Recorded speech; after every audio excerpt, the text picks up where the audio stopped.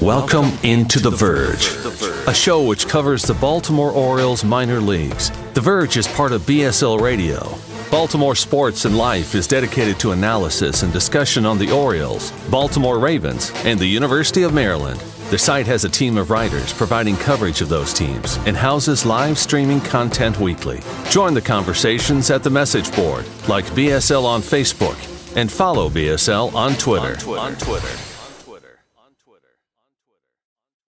When you need mealtime inspiration, it's worth shopping Kroger, where you'll find over 30,000 mouth-watering choices that excite your inner foodie. And no matter what tasty choice you make, you'll enjoy our everyday low prices, plus extra ways to save, like digital coupons worth over $600 each week. You can also save up to $1 off per gallon at the pump with fuel points. More savings and more inspiring flavors make shopping Kroger worth it every time. Kroger, fresh for everyone. Fuel restrictions apply.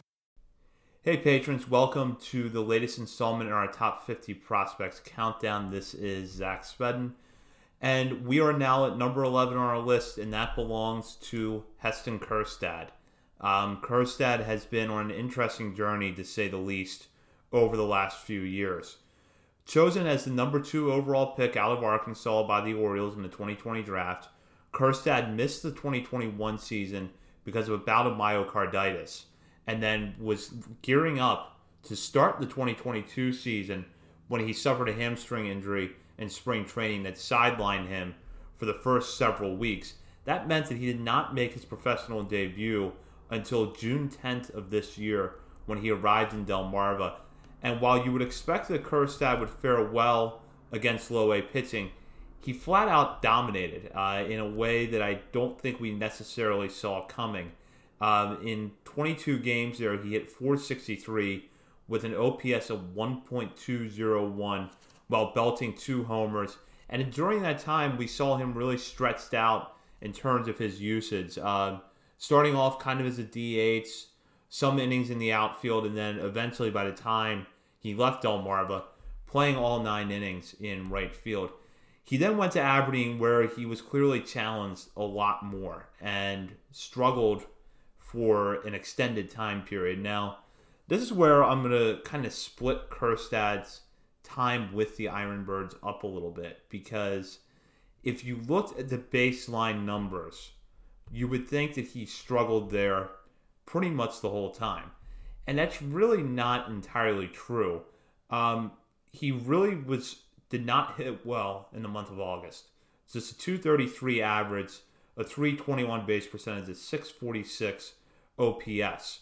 However, towards the end, he started to pick it up.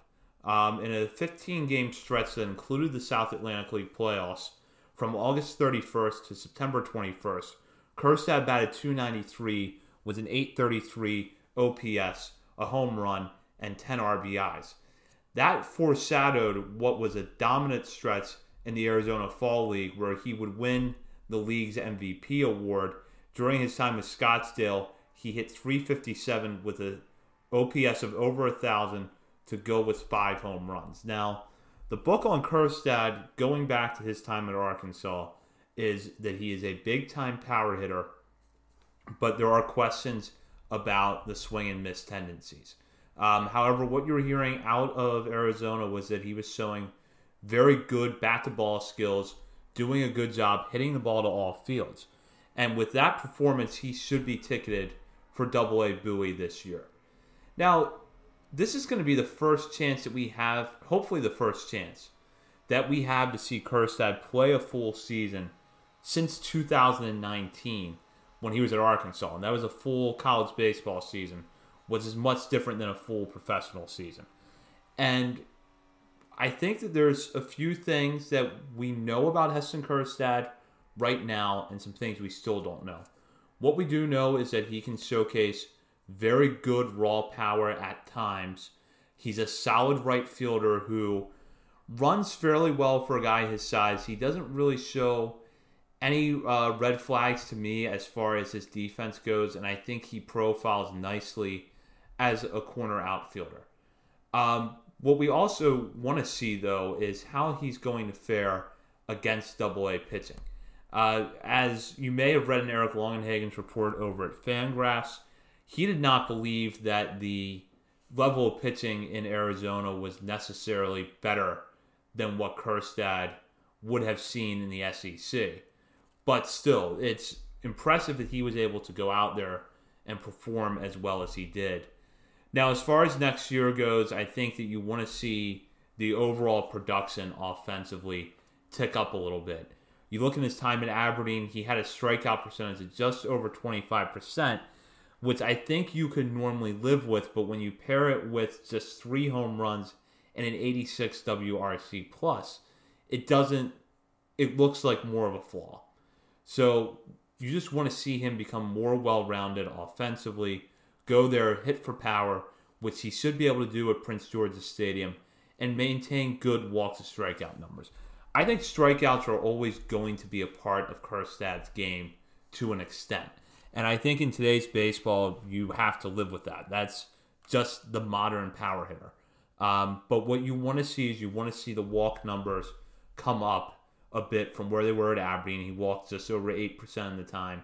And you want to see the home run power come with that. I do think you are going to see home runs because he's going into the right ballpark for him. But the better pitch recognition and the better strike zone judgment that he was showcasing in his final season at Arkansas, which was ultimately shortened by the pandemic, is going to have to show up again this year and translate to pro ball.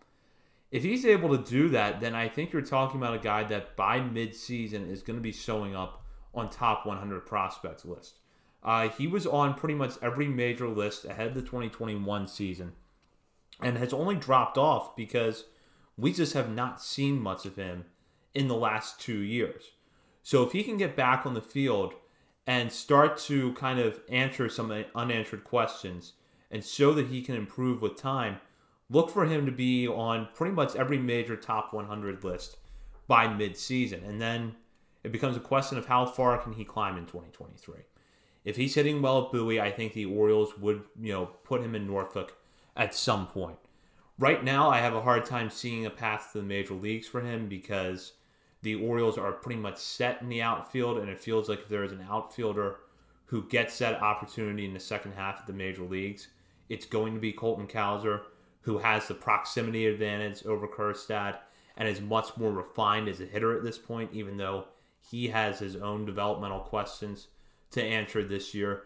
But there are reasons, I think, to be optimistic about what Kjerstad can do as long as he's able to get back on the field and be healthy for a full season. The fact that he falls outside of our top 10 probably speaks very highly to the depth of this system, and that's what we're going to be covering over our next few reports as we dive into the top 10 of this list.